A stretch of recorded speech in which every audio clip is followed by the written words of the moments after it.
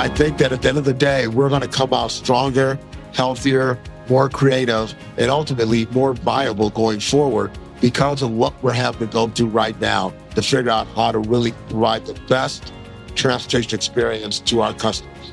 Well, good afternoon, everyone, again. Excited to be with you today at Modaxo's Transit Unplugged CEO Live Roundtable. You don't get to see this very often, where we bring together some of the finest CEOs in the public transit industry. You got to get behind the scenes, ask them about their lives, their careers, what their current challenges are, and what they see for the future of public transportation. Are you ready to dig in? Let's make this happen. I'm super excited to have today one of the top CEOs in America with us today. Great to have Dorval Carter, my good friend here, who is the president and CEO of the Chicago Transit Authority. You might remember, I love the band Chicago. They used to be called Chicago Transit Authority. That was their first name, CTA. Welcome, and thank you for being with us today, Dorval. Thank you, Paul. It's good to be here. Yeah, Dorval is also this year the chairman of APTA. APTA is it's basically the UITP for America. And so they represent all the major transit systems. And I'm also very excited to have my good friend Paul Skatelis here. Paul is the CEO of APTA. Paul, thank you so much for being with us today. Thank you, Paul. Good to be with you. Yeah. And Jeremy Yap is here. Jeremy heads up one of the world's signature public transportation systems, the Singapore LTA Land Transport Authority. Jeremy, thank you so much for being here. Thank you, Paul. It's a blast to be here. Thanks. Excellent. And also, we got to go to the land down under. So we're excited to have with us Carla Purcell, the CEO of Yarra Trams in Australia. Thank you for being here. Thank you very much. So we're just going to go down to start with. We have about 6 or 7 questions today. We'll be about 45 minutes to kind of give you how long you're going to need to stand there. Thank you. And but we're going to go down and talk to them about, as I mentioned, a little about themselves. We'll get started off with. So Dorval, you've had an amazing career. Would you mind sharing a little bit of that with us about how you got to where you're at and what you do there in Chicago? Sure. I have about over 30 years in the industry. I started my career at the Chicago Transit Authority, but I've sort of split my time between the federal government and CTA. And in my role as CTA, I've served in a number of positions, including the general counsel position and the executive vice president and chief administrative officer. But I also have a past with the federal government where I've served as both a career employee, where I was the regional counsel and assistant chief counsel, and then under the Obama administration, I served as the chief counsel and then ultimately became the chief of staff to Secretary Anthony Fox. I left that job to come back to CTA to become the president of the Chicago Transit Authority, which is the second largest transit system in the country. For those of you not familiar with it, pre-pandemic, we carried about 1.5 million people a day. I've been doing that job now for 8 years and have enjoyed every minute of it.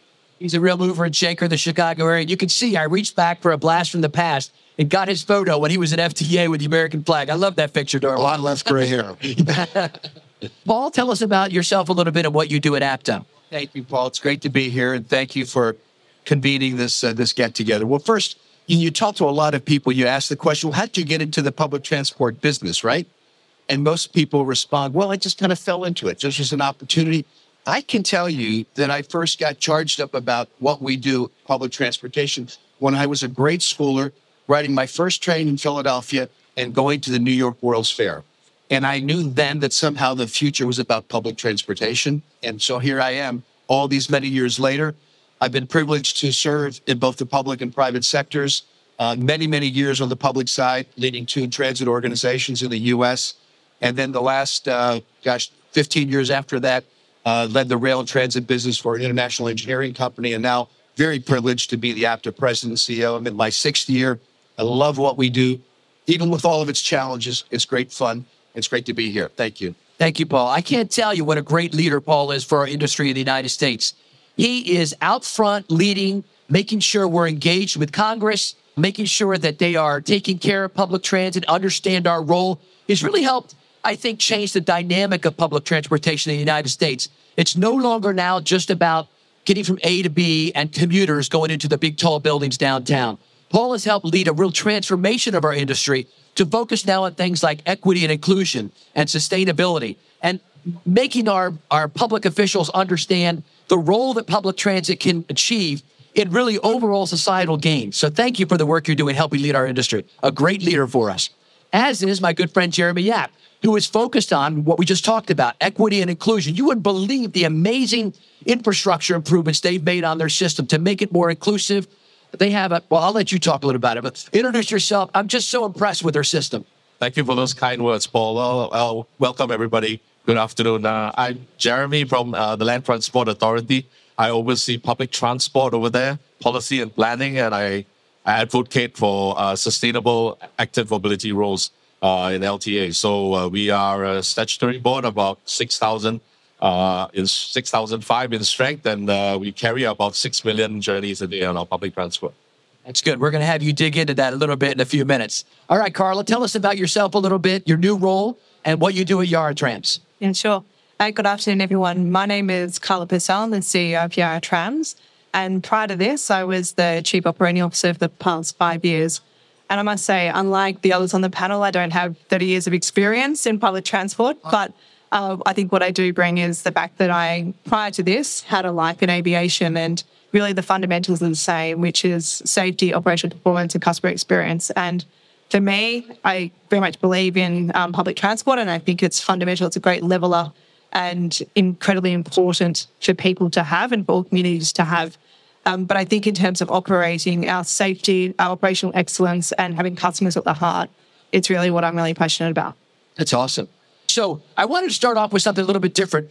Some members of our panel recently went on a tour, and I'm going to have Paul kind of kick it off and tell us about the tour you went on just before getting here and what you learned about public transportation here in this area of Spain. Well, thank you very much, Paul. First of all, Dorval and I were very privileged to lead a delegation of about 35 of our transit industry professionals, both public sector agency CEOs, transit board members, and business members.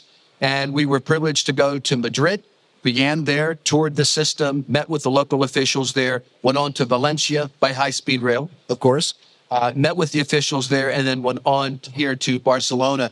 So in each instance, I think we came away extraordinarily impressed. And one of the reasons we do this at APTA is bring together our members so they can experience what's going on in other parts of the world. Because we do have a fundamental belief that while we think we do many things very, very well, other parts of the world, including our friend here, do some great things that we can learn from. And certainly we came away from our experience here in Spain much the same.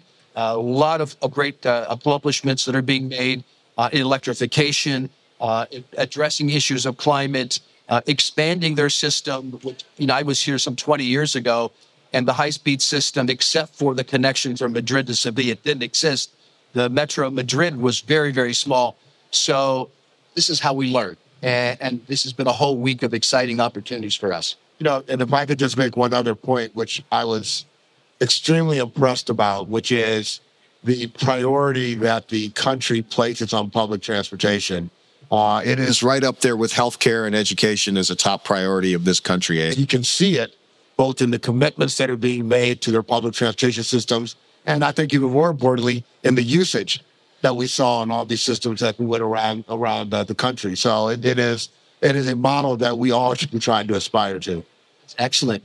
So hopefully this is the last time I'll have to ask this question, because we're trying to get past the pandemic and trying not to refer back to pre-pandemic ridership, et cetera. But so we'll ask it one more time. Jeremy, tell us about what challenges you're facing in Singapore at the LTA when it comes to post-pandemic transportation.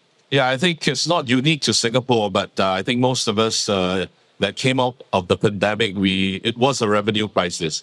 And unless ridership recovers to the pre-pandemic level, you're going to have a gap.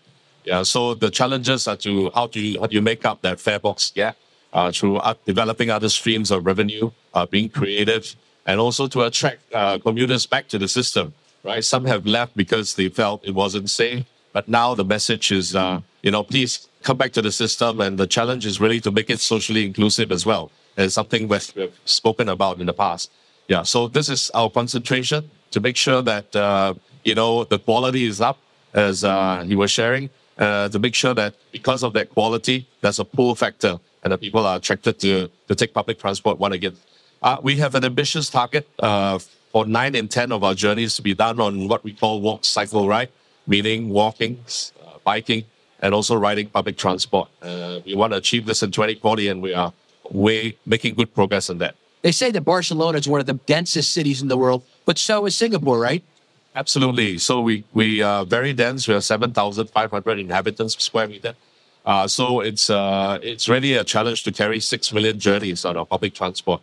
But it's a delight, if you work in the public sector like I do, it is a passion to see moving people that need to have opportunities in life, to their dreams, to their vocations, even to work and play, right? So people need to be moved in different areas, and there's nothing greater than moving them on public transport.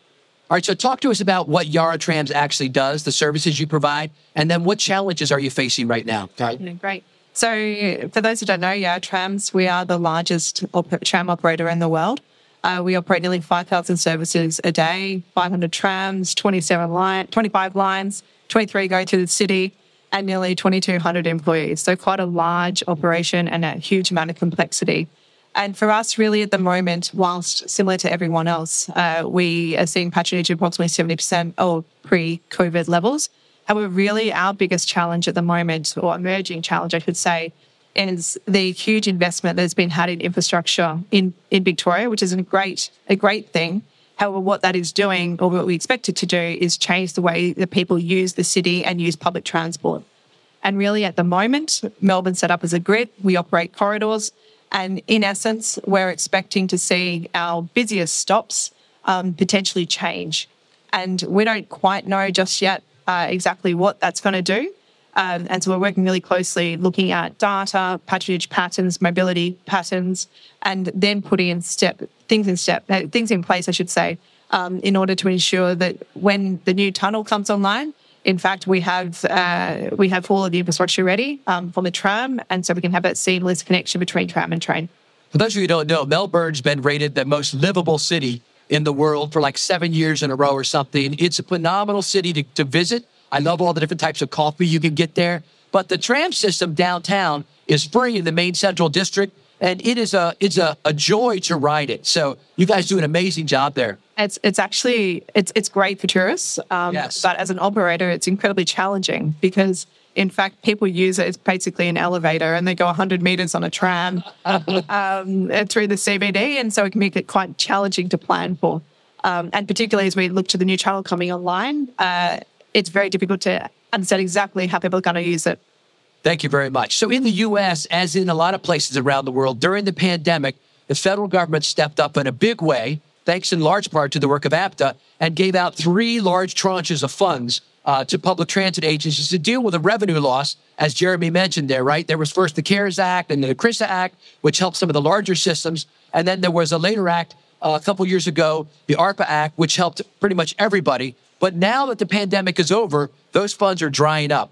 And so a lot of transit agencies in the U.S. are facing what they're calling a fiscal cliff, which I think is a very great visual reference. We're going to have enough money until a certain spot, and then, boom. Tell us what's happening in the U.S. Sure, I'm happy to discuss it both in terms of CTA and what we're facing, but also the industry as a whole. And before I start, though, I just want to acknowledge that I'm really looking forward to seeing your transit system. We'll be going to Australia later this summer as part of an APTA mission study. And Melbourne is one of the most livable cities in the world. I can't wait till we live in Melbourne. So I just want to make that point and do a plug for APTA. But which is part of my job as chair. The fiscal cliff is a very real problem and challenge for our entire industry. When the pandemic hit, and the industry as a whole, we saw our ridership levels drop to 20% of normal. I think today we're at about 70% across the industry, but there's a lot of variability in that from agency to agency. As you pointed out, we were fortunate enough to get literally billions and billions of dollars in federal relief funds that have allowed us to maintain normal operations, even though our fare revenues had really pretty much dried up. And for our industry right now, over the course of the next several years, the agencies are going to run out of that money. But as I indicated, as an industry, we're only back to 70% of our pre-pandemic ridership, which means there's a gap that we're all facing that we have to find some way to fill. In CTA's case, by the end of 2025, we're facing a $500 million deficit. The good news is that the impact of the pandemic established a couple of very valid truths about public transportation. One, we are an essential service that is necessary to be maintained regardless of what's happening. And we all know that from the fact that all of us saw our transit system running when everything else is shut down. And the second is that the value that we add to the communities that we serve goes way beyond ridership.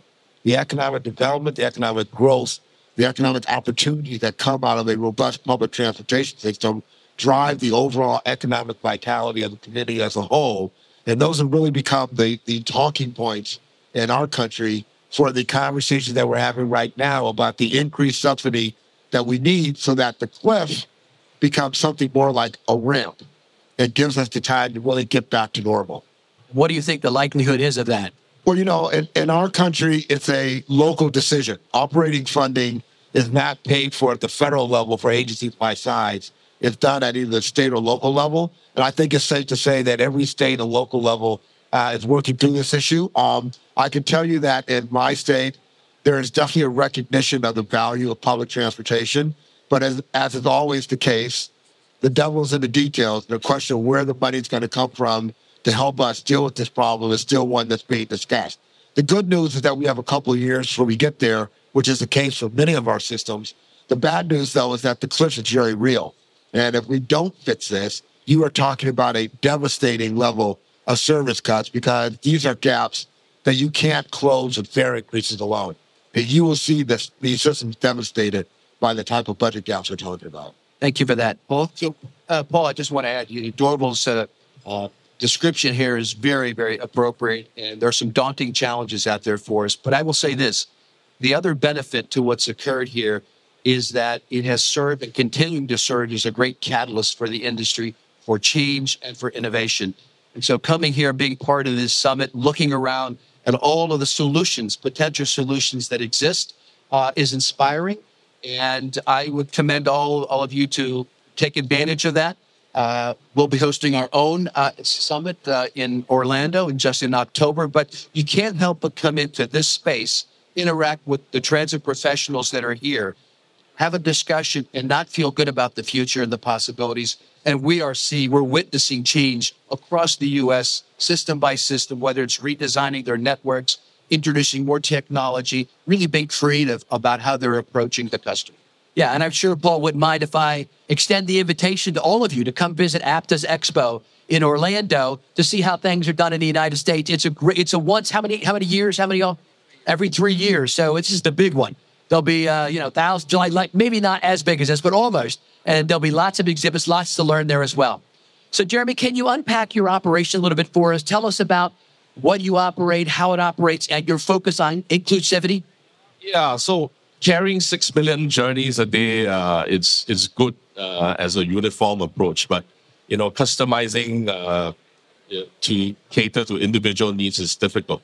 And within our segment of what we carry are those with special needs, vulnerable commuters. And so we pay special attention to that.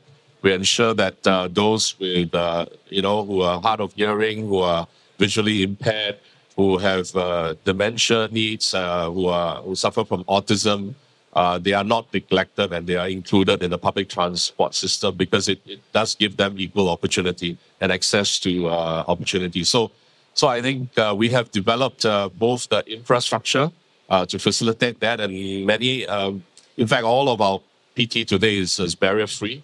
But I would say that the softer side of things, the hardware, is important because that is something that we are, training our commuters on. We are also training our PT workers on. Because it's one thing to have the infrastructure. If nobody complies, then it's suboptimal, right? You can have barrier-free queue lines, but in a very urban city like Singapore, it's a very heavy ridership, right? So we are at 90%, which is good. We still have a gap, but it's not a 70% gap like Doval, but still needs work. And operationally, we need everybody in the system. And it takes us to especially design it, not just for the mass commute, but for those with special needs that we train our commuters to do that. So they are the untapped Tell us about source. that program. Yeah, so we put them through a course. We have almost 6,000 commuters who are trained online, and we deploy them. They are called our caring commuting champions, right? So they are certified. They become the untapped resources in addition to the public transport workers out there. They are everyday commuters who are willing to lean forward. So we teach them the rules of engagement. How do you approach a person with visual needs, hard of hearing, and all that. And then they feel equipped, and we help them on their way by facilitating some deployment. And so it's worked very well, and we see that a lot more with special needs, sometimes even invisible needs, have now been included in the system. Many of the needs going forward in an aging population like ours, we'll see more and more of that. And so we need more effort in that area. It's wonderful. I think everyone knows. I spent a lot of my career in paratransit. I, for 5 years, worked at WMATA, where Randy's at now, running their paratransit system as a contractor. And I really believe the role of public transportation, obviously, it's even bigger in the lives of people who have special needs, who have some type of disability. So we have to make sure that we put our best foot forward and lend an extra helping hand. And that's what you're doing there. I think it's wonderful. The work is, if you haven't watched the episode of Transit Unplugged TV, not to push it, but I just want you to see that. See what they do visually. It is phenomenal. I haven't seen it anywhere else, what you do, anywhere in the world. I visit a lot of places. You guys are amazing. Tell us some about what's happening in yard trams right now. Yeah, I think what you're saying, Jeremy, is really interesting because we talk a lot about getting passengers back on board. But actually, I don't think patronage will be the same as what it was. Actually, what we have to do is attract new passengers and attract people who previously weren't taking these trips. So we can't keep targeting commuters because there is an acceptance of working from home. And so how do we attract new people or people who can't travel in order to get them on board to get the patronage levels up? And very much that's what we're focused on, is creating the new trips for people. And so looking at those who may have accessibility needs, and we've done an extensive program training all of our frontline staff in addressing hidden disabilities. And we're doing a piece of work at the moment rolling out Netherlands, which has, I saw actually on the Barcelona stops when I was catching the metro.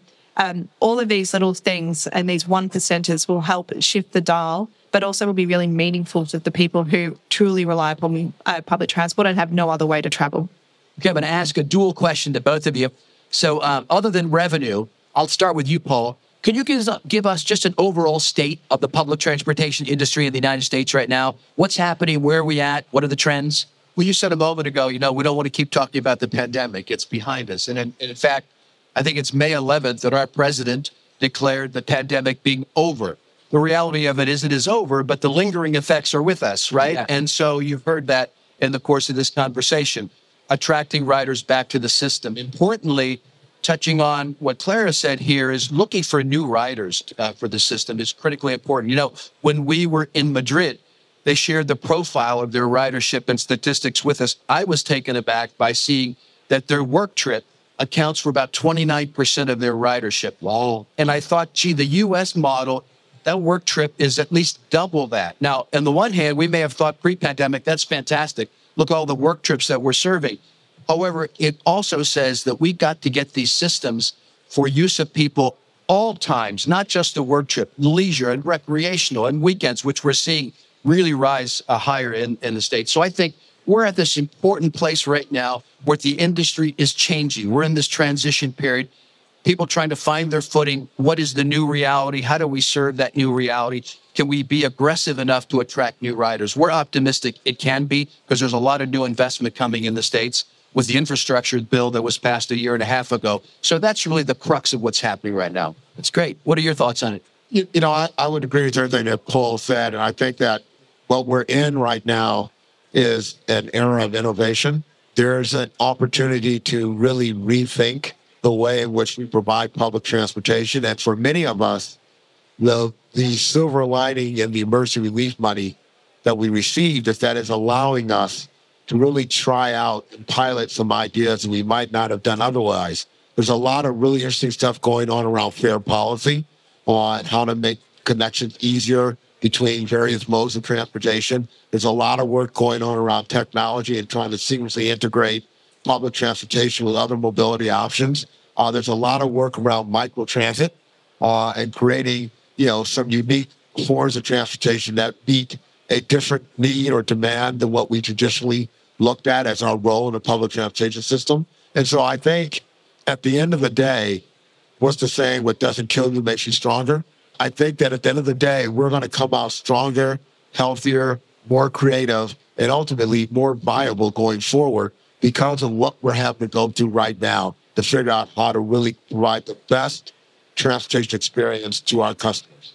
Adorable, do you feel like, from your perspective, really the context in which public transportation operates has changed for the better, that we really are now being seen as an essential service, as like schools, parks, and other things like that? So the government agencies are saying, okay, we're going to kind of elevate the view of what you do. Yeah, and I think that the place where that voice is being heard the loudest is in the business community. Employers want their employees to have options to get to work. Even with the new work-at-home realities, there's still a very lucrative opportunity to recruit and retain talent by providing them urban environments where they have transportation opportunities. So the mobility and access issue is playing a vital role in how businesses are looking at communities. Elected officials hear that and recognize that, and that really has been a sustainable part of our overall political strategy for how we need to get and how we will ultimately, I believe, get the funding that is necessary to keep us operating at the correct levels. Thank you for that. I think we saw a good summary of the state of the industry right now across the world. Now we're going to shift our focus to technology. Jeremy, you have one of the most advanced technological systems in the world. I'm looking for the future, though. So you've got a lot of technology in place right now. Let's look 1 to 3 years into the future for the LTA. What type of technology do you think will most impact your operations there for good? Well, I think in the area of artificial intelligence, not just ChatGPT, which everyone is talking about, but really in the area of operations and maintenance, because these ability to develop sensors that tell you the state of the condition of the operating assets. We sit on a very big base of assets because we basically own all of the assets. So there's about 80 billion worth of assets that we sit on. And so it behooves us to be able to have a system to monitor the asset health. And artificial intelligence helps us to do that. Sensors helps us to do that, to put together the data, to give you a forward view of what's happening to the assets so that you can time your purchase, you don't sweat your assets. The good thing about coming out of the pandemic is really that we can actively shape the demand, right? So with more data out there, we can tailor the offering so that we don't have to sweat the assets going into, let's say, the central business district. Now it's more evenly spread. Travel is more local. Paul was talking about the opportunities. So we really have opportunities to shape the demand, right? And adapt our offerings to that. So technology allows us to do that. The other one is, of course, autonomous driving, right? So we are also in that area as most cities are. But it gives us an opportunity to, not just in the final state of level 5 autonomy where you take away the driver, which we need to transit to because we will have union issues and all that about current drivers and their plight.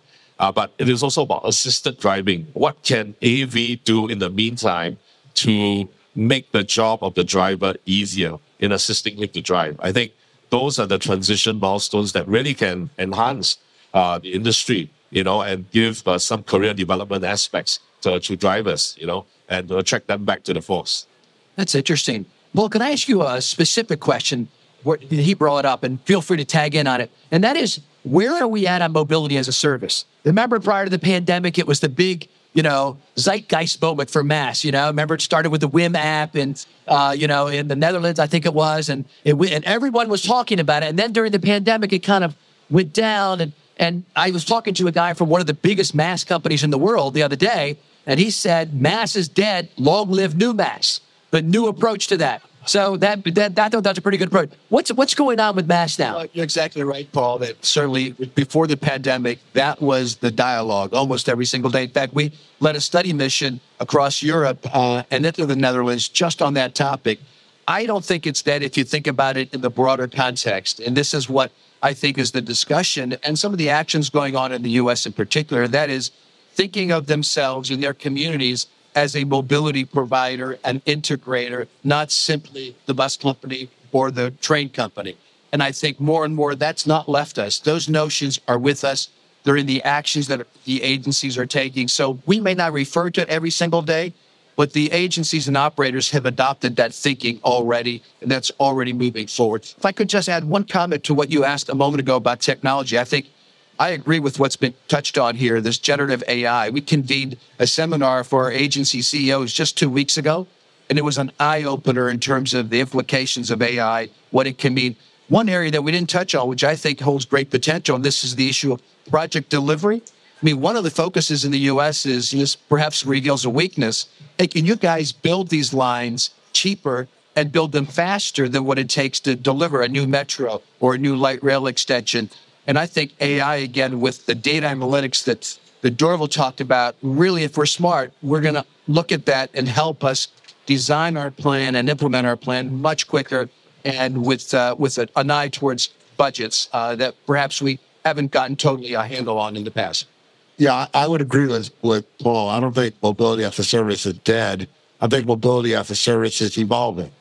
And the truth of the matter is it is evolving right along with the public transportation industry as we start to understand what the new normal is going to be and ultimately how we can best serve that new normal going forward. So to me, it's become one of a number of tools that we need to look at and we need to integrate into our mobility ecosystem that allows us to effectively deliver what the customers want. Thank you for that. That's really good insight on how AI can help us. Jeremy, let's talk about contracting for a minute. You're one of the transit agencies who do it right, in my opinion, and value the contractors, your partners who work with you to provide that service and work very closely with them to deliver top-level service. When I was there, I got to meet with the general manager of Go Ahead in Singapore, who operates, I think, 450 of your buses. Talk to us about that model some and how that's working.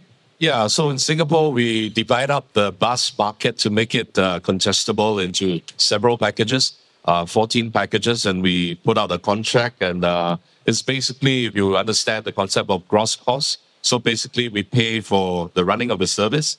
And the operators, actually, because we own the assets, we own the garages and depots, very much as, the operators just show up and operate and maintain the assets. So that's worked out quite well. It's a good contestable framework. We put out packages for competitive tender, and we have a strong, rather than it being very transactional with the contractors, which was the point you were trying to make, we have a very good partnership relationship because we are vested in each other's success. Yeah, sure. Legally, contractually, there are terms that we need to ink and commit to. But the larger picture is that we are both vested in developing the public transport ecosystem. I can't do without them because they are the end service providers, and so we always try to find the alignment, and we sit down, we look at challenges, we solve them together. And Andy was the one that we were referring to at Go Ahead. And so we have invited foreign operators who brought a lot of expertise to Singapore, challenged the incumbents, and now the overall service has gone up. Yeah, so we're very happy with that, and it's worked out really well. So 2 more questions. This one is a future question, future looking. I'm going to ask you where you see your service going in the future, et cetera. And then we'll ask you, what is good happening right here today? What's the best thing happening in your system today? So let's look at the future, and then we'll come back to the present. I'd like to start with you, Jeremy. You have so many great plans. You're building and growing your line so quickly. Tell us about what's coming for the LTA in the next few years. Besides the expansion of the public transport network, which I feel most cities are embarking on and not holding back, I think the other parts is, as you talked about Melbourne and, being a livable city, how can a previously car-centric city like Singapore become more walkable and bikeable? So recently we found very strong peers in Seoul. So I was in Seoul together with the Seoul Metropolitan Government. We inked a memorandum of understanding on transport areas such as, pedestrian priority zones. How do you make green zones, right? How do you, make cities more walkable and bikeable? And how do you repurpose road space? A lot of our roads are built with 5, lanes, dual 5 lanes, 6 lanes. How do you take away those lanes and give it back to the city? How do you allow there to be more dedicated bike lanes and all that? So that process, I call it tactical urbanism.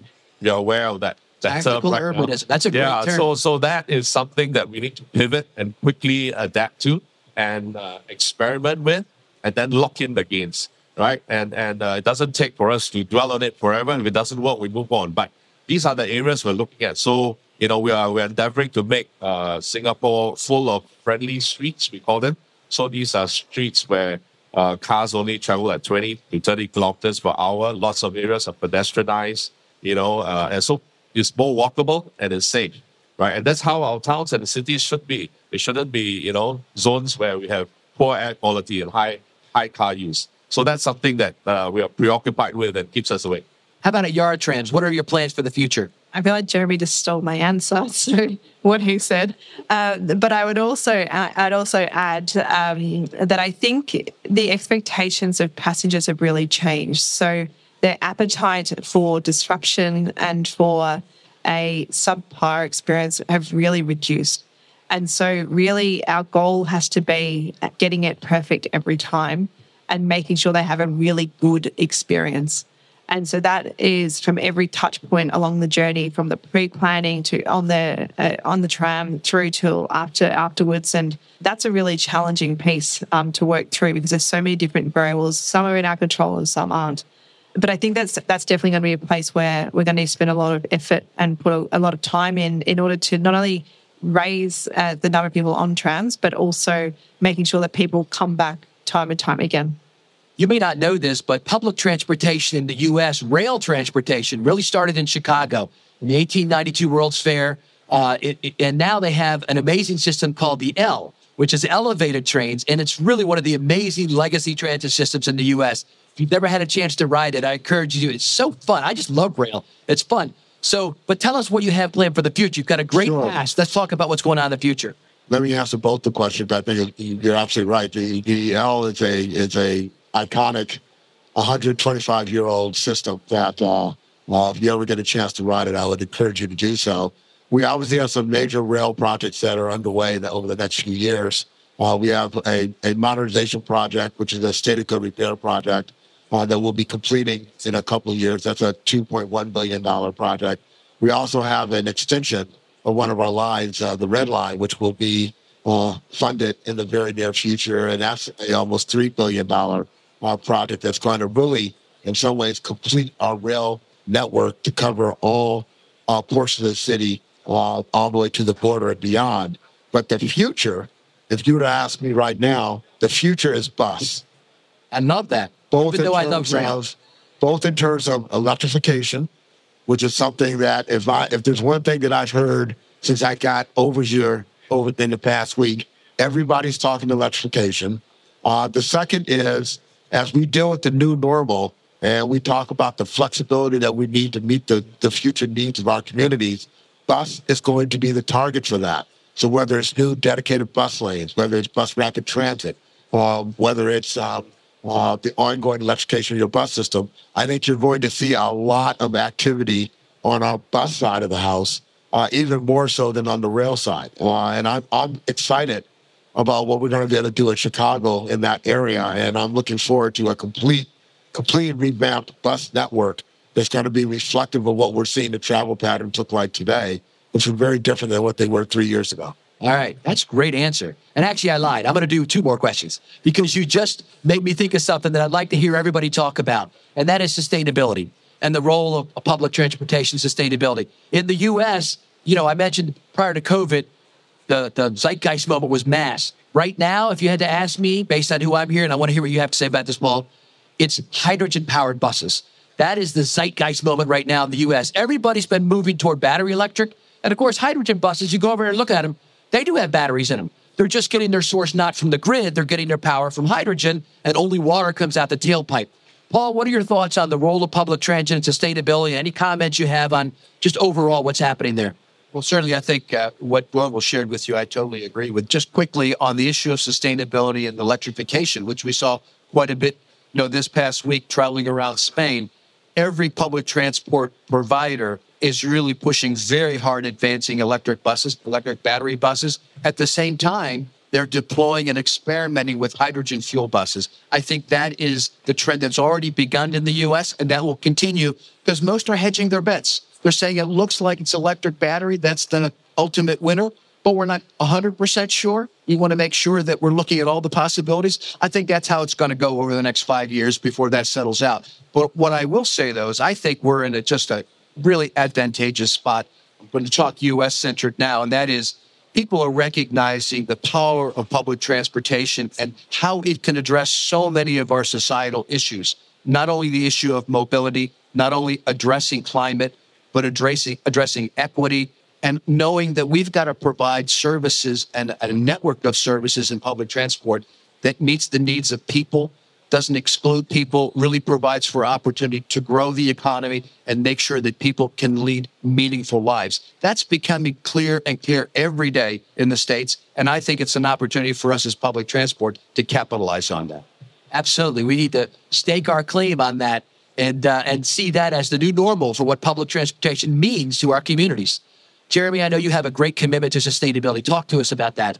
Yeah, the good news for us is, we have our emissions have peaked from the transport side of the house. So power industry were the heaviest emitters. We are third in the list, and we peaked in 2016. So it's on the way down, but we're sparing no effort because I think the two key levers are really to get a walk, cycle, ride, mode share really high up there, 9 in 10 journeys by 2040.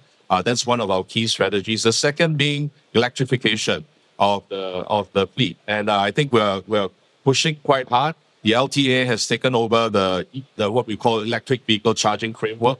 So we partner with the private industry to put out chargers. 60,000 of them will be out there. So private cars, we're moving them aggressively.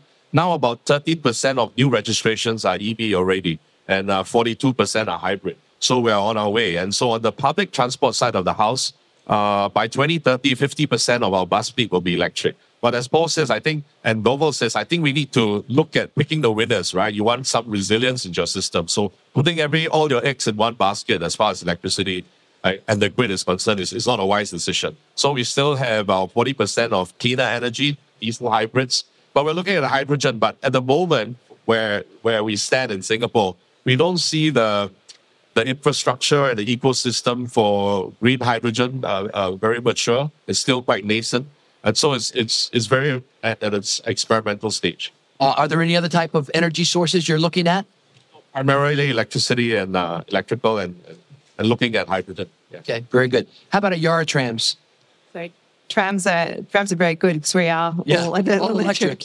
However, what I would comment on is that from our perspective, we have also installed solar panels at all of our depots, and so that we are operating not only in the trams from a sustainable perspective, but also in the way that we operate our business. And one of the things that we're currently exploring is, in fact, putting basically what we call neighbourhood batteries, whereby we can look to power, areas or communities around the depots in order to provide sustainable energy to those communities as well. Last question is going to be fun. Most of you know that a public transportation CEO is kind of like a mayor almost of a city. There's so much that goes into that job. And oftentimes, all the easy decisions have already been made at the lower levels of staff. It's only the tough decisions that make it to their desk, that the ones that are politically fraught, dynamite, so to speak. And a lot of times, the only time you get to see them on the news is when there's bad news that they're responding to, a derailment, a strike, or funding issues or whatever. So what I like to do on Transit Unplugged is give CEOs the opportunity to talk about the good things that are happening, because there's so many good things that are happening. So that's what I'm going to do. I'm going to start down with you at the end, and we'll move this way. Tell us about one of the most exciting, great, fun things that are happening right now at Yara Trams. There's a lot. But the first thing that comes to mind for me is probably the work we've done with our driver workforce. We have significantly changed the demographic of our workforce over the last 5 years, such that now we have the highest ever levels of female participation, and that's been the result of introducing part-time employment for drivers, but also improving the safety and security of our drivers and giving them facilities that are important to them. So from an engagement and retention, obviously they're two really big issues that I think are facing the industry. I think we're doing really well on, and I'm really proud of the work the team's done.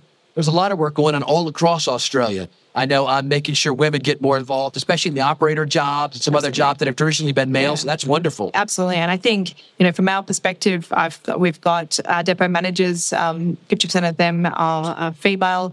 We have in our driver ranks 30%, right through to our maintainers and our infrastructure typically have been jobs held by males. And that just simply isn't just attracting women and hiring women. It's actually about getting them to stay.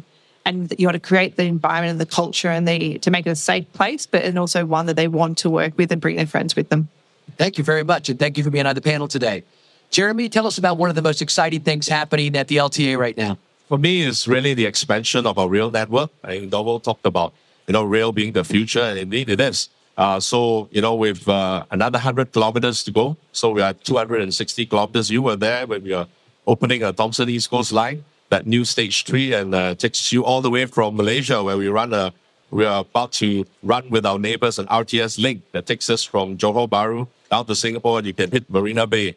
And from there, you can go to the airport as well. So these are exciting times because really unlocks the land parcels around it in terms of catchment, in terms of Love that. It unlocks giving your opportunities, right? So exciting. So this year is a little bit barren for us because we opened one stage last year, but next year we have 2 stage openings, and we are really excited about expanding the rail network because it is really bringing opportunities and joy to commuters who have more opportunities, more options to travel.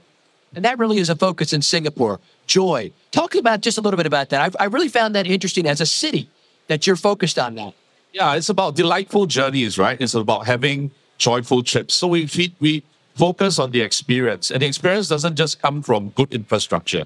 It comes from the general well-being of fellow other commuters who travel. So the travel behavior of fellow commuters is important. So we try and put out messages to make yourself special to someone, right? Make their day. Lean forward to help those with special needs. So that's the general message. And we think that if you make transit such a pleasurable experience, I think you'll grow your mode share in no time. Absolutely. That's a big focus now of the effort, Paul, isn't it, with customer experience, customer service. We're seeing that all over.